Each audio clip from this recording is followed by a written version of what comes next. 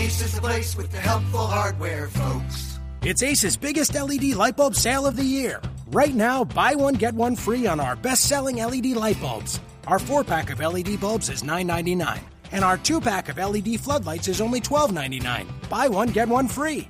There's no limit on how much you can save, so stock up now. Hurry in. Buy one, get one free on long-lasting 10-year LED bulbs now through Monday, only at your neighborhood Ace. See participating stores for details.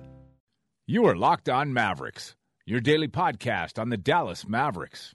Part of the Locked On Podcast Network. Your team every day.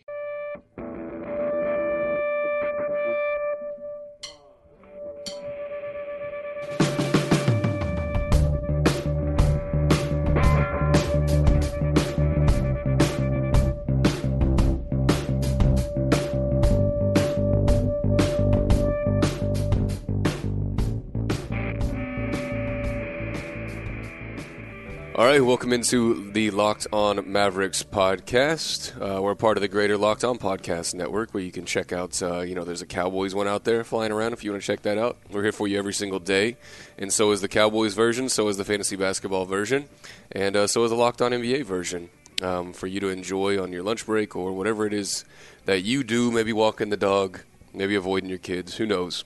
But this is the Locked On Mavericks podcast for Tuesday, December 13th, following a Mavericks victory at home. We'll get to that here in just a second. My name is Mike Marshall at Machine Sports on Twitter, if you're interested in that kind of thing. He is at NotJackKemp on Twitter. Jacob Kemp. What's your middle name? Matthew. Okay. I knew it was an M. All biblical. Straight from the book. That worked out. It worked out great. This is the Locked On podcast, Locked On Mavericks podcast, and we're here for you every single day, and we're brought to you by SeatGeek. You can check out SeatGeek.com or the SeatGeek app if you're interested in going to see the Buccaneers play the Cowboys on December 18th, maybe the Cotton Bowl, January 2nd, and Red Hot Chili Peppers tickets are already up and flying for January 8th. They're going to gather up all the tickets, put them in one spot for you. Take out all that legwork of running around the internet and trying to buy or find the best price. They'll grade them for you. A green grade will be good, a red will be bad, and it's pretty simple. It's a fantastic idea, a great app that saves you a lot of time, and by the way, saves you some money as well. If you go into that SeatGeek app on your phone, you go to the Me tab, which will be on the bottom right. It's just like the Accounts tab on most apps. Hit the enter promo code little bar and put in the promo code LOMAVS, as in Locked On Mavs. You will receive $20 off your first ticket purchase via the SeatGeek app, and they'll send that to you in a rebate form, either to your Venmo or they'll mail it to your domicile. And hey, whatever the ticket price was, take $20 off the top, and there you go. You're set up via SeatGeek and using the promo code LOMAVS. So get out there and go see some stuff. Why not if you're saving $20? Listen, if you're following a team that is in the middle of what I'm certain after last night's win is going to be a swift rebuild where we're back to prominence in 2 years, you need to right now go sit as close to the floor as possible. No doubt. Because there are insanely good deals for NBA tickets on SeatGeek right now that you can get like in the first 10 rows. Yeah. And I've never actually done that, but the next time that there's a time when we have a Mavs game where I'm not doing post game, I'm going to go and I'm going to sit down there. Yeah, I mean, find that $60 ticket that gets you in the lower bowl and take $20 off the top. Why not? It's insane, dude. And it doesn't really matter how bad a team is. No. If you are sitting close to an NBA game, you will never watch the game the same way. And I've only done it for about 10 minutes. I've never done it for a whole game. Right. And even that, I'm like, this is just ridiculous. Yeah, watching that level of athlete compete that close is insane. I did it once in Cash's seats. He got me seats to like 5 rows up, almost 50-yard line, and it was the Trailblazers were in town. And oddly enough, I was sitting behind like Wesley Matthews' like uncle and aunt, and his girlfriend at the time came and sat down right in front of us, and it was just spectacucar watching basketball at that level. But the Mavericks couldn't help themselves last night. I think it's gonna be a weird balance throughout the year where we're like, they don't need to lose every game. Right. You have to have enough wins to stay encouraged. Yeah, and I think just it helps if like some of the younger guys are playing. Anytime Wes is playing well, it makes me happy. Right. I want to spend some time talking Finney Smith, but just in general, they don't. They're 6-18 now. I think they're tied with the 76ers, who, by the way, I think someone told me he rolled his ankle. I couldn't find any info on it, but Noel looked like a effing monster in the 15 minutes he played the other night. Like, they have to move him. Yeah. That guy's way too good to be coming off the bench right now, and they beat the tar out of the Pistons the other night. Wow, 97-79. Yeah, and I think they were up by 25 at one point. Damn. And that the Pistons are in here tomorrow. Mm-hmm. So they're on a winning streak. They smoked the Pelicans the other night. I worked that game. They've been good. I mean, they are a collection of parts that none of them are. I mean, Morris is leading them in scoring with like 15. So it's not. They don't really have any one guy, but they've got a number of. And Greg Monroe is going to be an effing problem. Not Greg Monroe, but Andre Drummond tomorrow night whenever the Mavericks host them, because that's the sort of, you can't roll Powell out there against him. Right. They will, though. Last night, because of all the beef the Nuggets have, it was more of a Mejri game, although Powell ended up playing 22 minutes as well. But 22 minutes for Mejri is a lot, and he basically set the tone for the game early by just punking the shit out of Yusuf Nurkic. What was that? That's his best game, right? Yes. That's got to be Salah's best was. game. Dude, it seemed like exceptionally physical in the first half. Like they were going right at Salah's head, and he was like, come on again. You got another?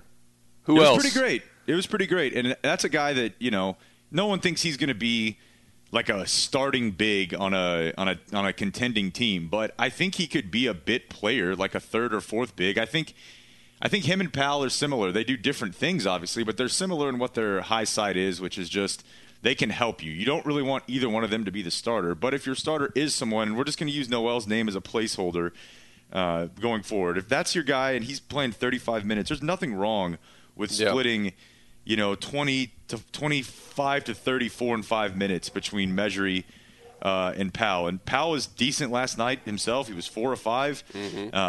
Mejri goes 3 for 3. But Wes is on fire right now. Yeah, he's on another level.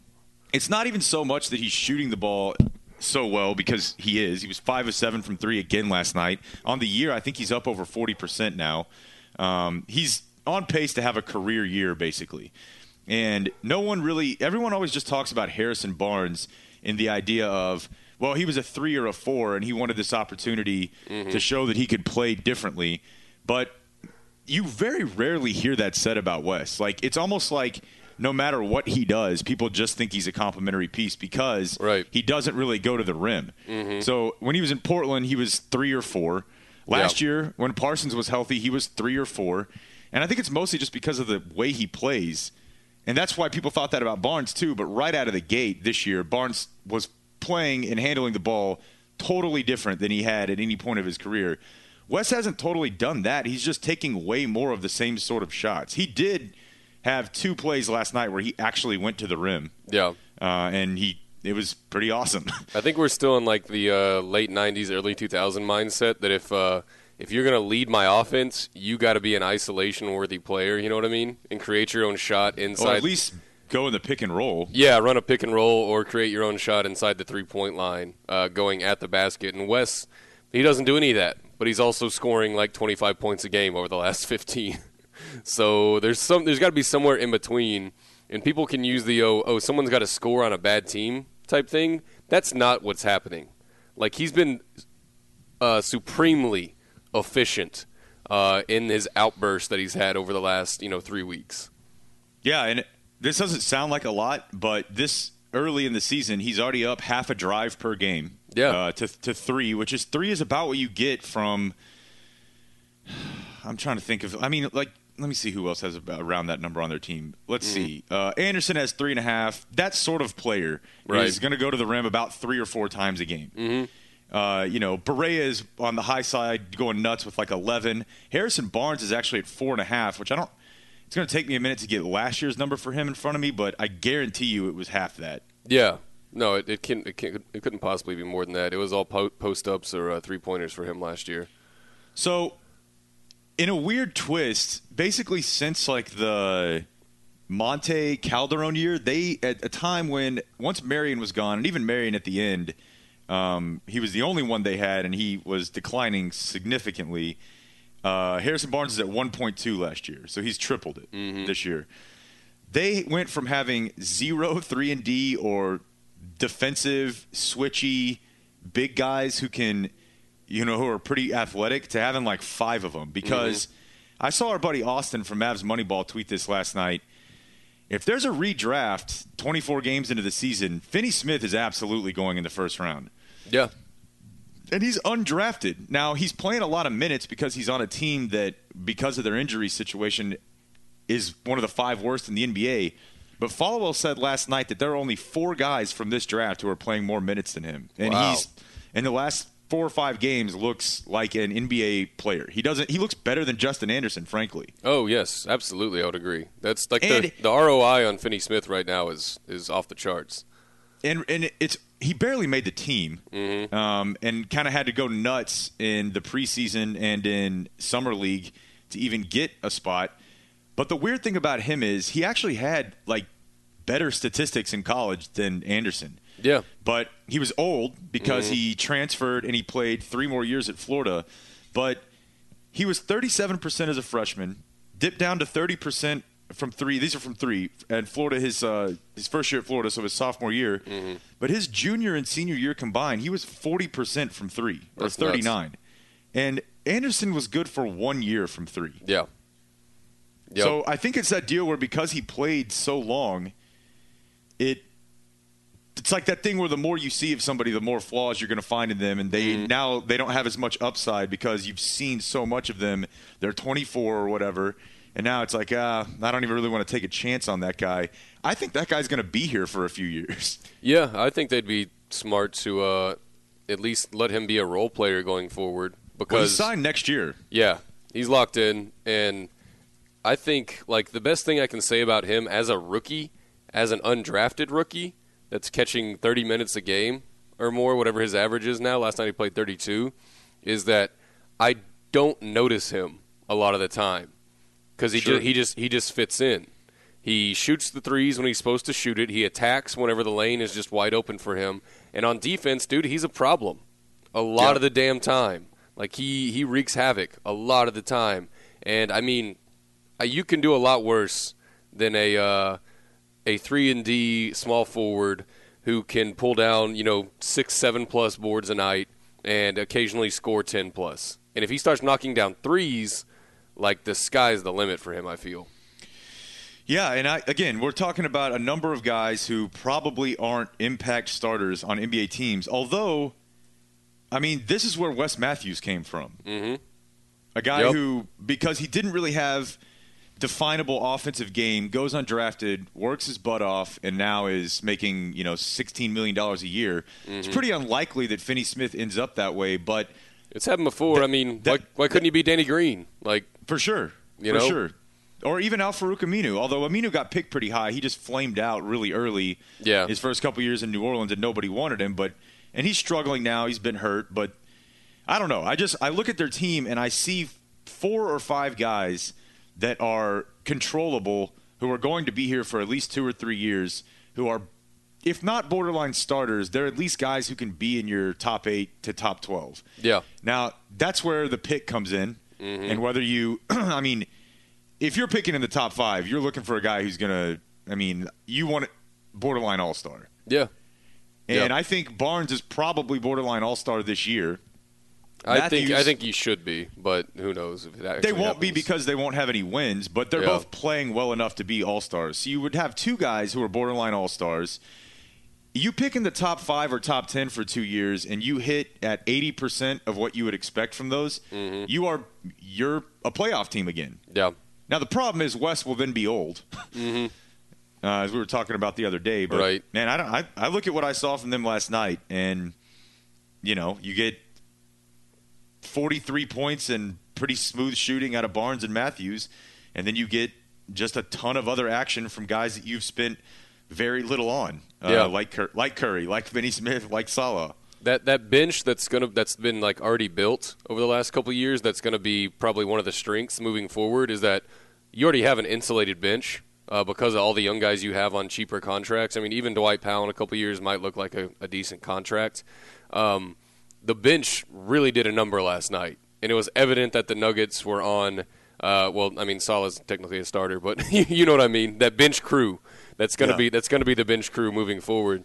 It was evident that the Nuggets were at the end of a 6-game road trip, and they had zero interest after a little while of competing with these dudes that I hope are all the bench unit going forward. Like, you have a lot of problems on this team. One of them is your depth should not be a problem moving forward.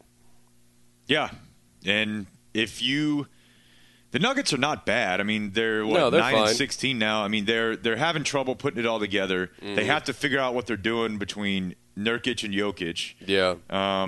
Moutier is not shooting the ball all that well. He was pretty good last night, but I'd love to have a guy like if they end up drafting someone who just plays like Moutier. Mm-hmm. I think that he'll come along faster as a Maverick than you would as a Denver Nugget because everyone else on their team is 24. Yep. And their best player probably comes off the bench, although he was awful last night, Wilson Chandler. But, I mean, you're talking about it. If you inserted Moutier into the lineup that the Mavericks have right now, I think he'd be further along. Yeah, I'd agree. I mean, they've changed coaches at least once in his tenure, and he's only been there 2 years, right? Mm-hmm. And they've rotated. They've had – I mean, all of their big men were adjusting to not only rookie basketball in the NBA, but, like, coming to America and Nurkic and Jokic. And, I mean, they're pretty talented, and I think the future of the Nuggets for the next 5 to 10 years should be Nurkic and Moutier pick and roll until you die, and maybe sprinkle in some Will Barton, who was god-awful last night. Good God. I didn't see his box score till now. But I think you put him on the Mavericks, and he's a different player. And Moutier. Yeah, and I guess the point of that is not so much the idea that he would ever be a Maverick, but just that if you're tracking what sort of development you can get out of a guy, and I think he should have went higher than he did. Probably the fact that he was in China actually hurt him a little bit. Yeah, I think so for sure. But he still went at 7. Mm-hmm. So you're talking hopefully about getting that type of athlete and then putting him into this system, this culture, and with these types of players. And you think that they'll probably be a little bit further along. Now, as you said off the top, and probably to conclude, they just can't do this too much. And I think you can see whenever, and it remains to be seen if Matthews and Barnes will play this well. They certainly won't put up the same raw numbers with Dirk in there. But if you add Dirk to what they have now, I would not be surprised at all if when he comes back, if he's healthy, if they go 500 in the games he plays in. Now, I think that they're bad enough right now to where if they're like 15 under when he comes back, like let's say they're 12-27, that's half the season. Yeah. So if I then go 21-21, I mean, I know my math's not perfect there, but now you're hovering around 30, yeah. Yeah, roughly. Mm-hmm.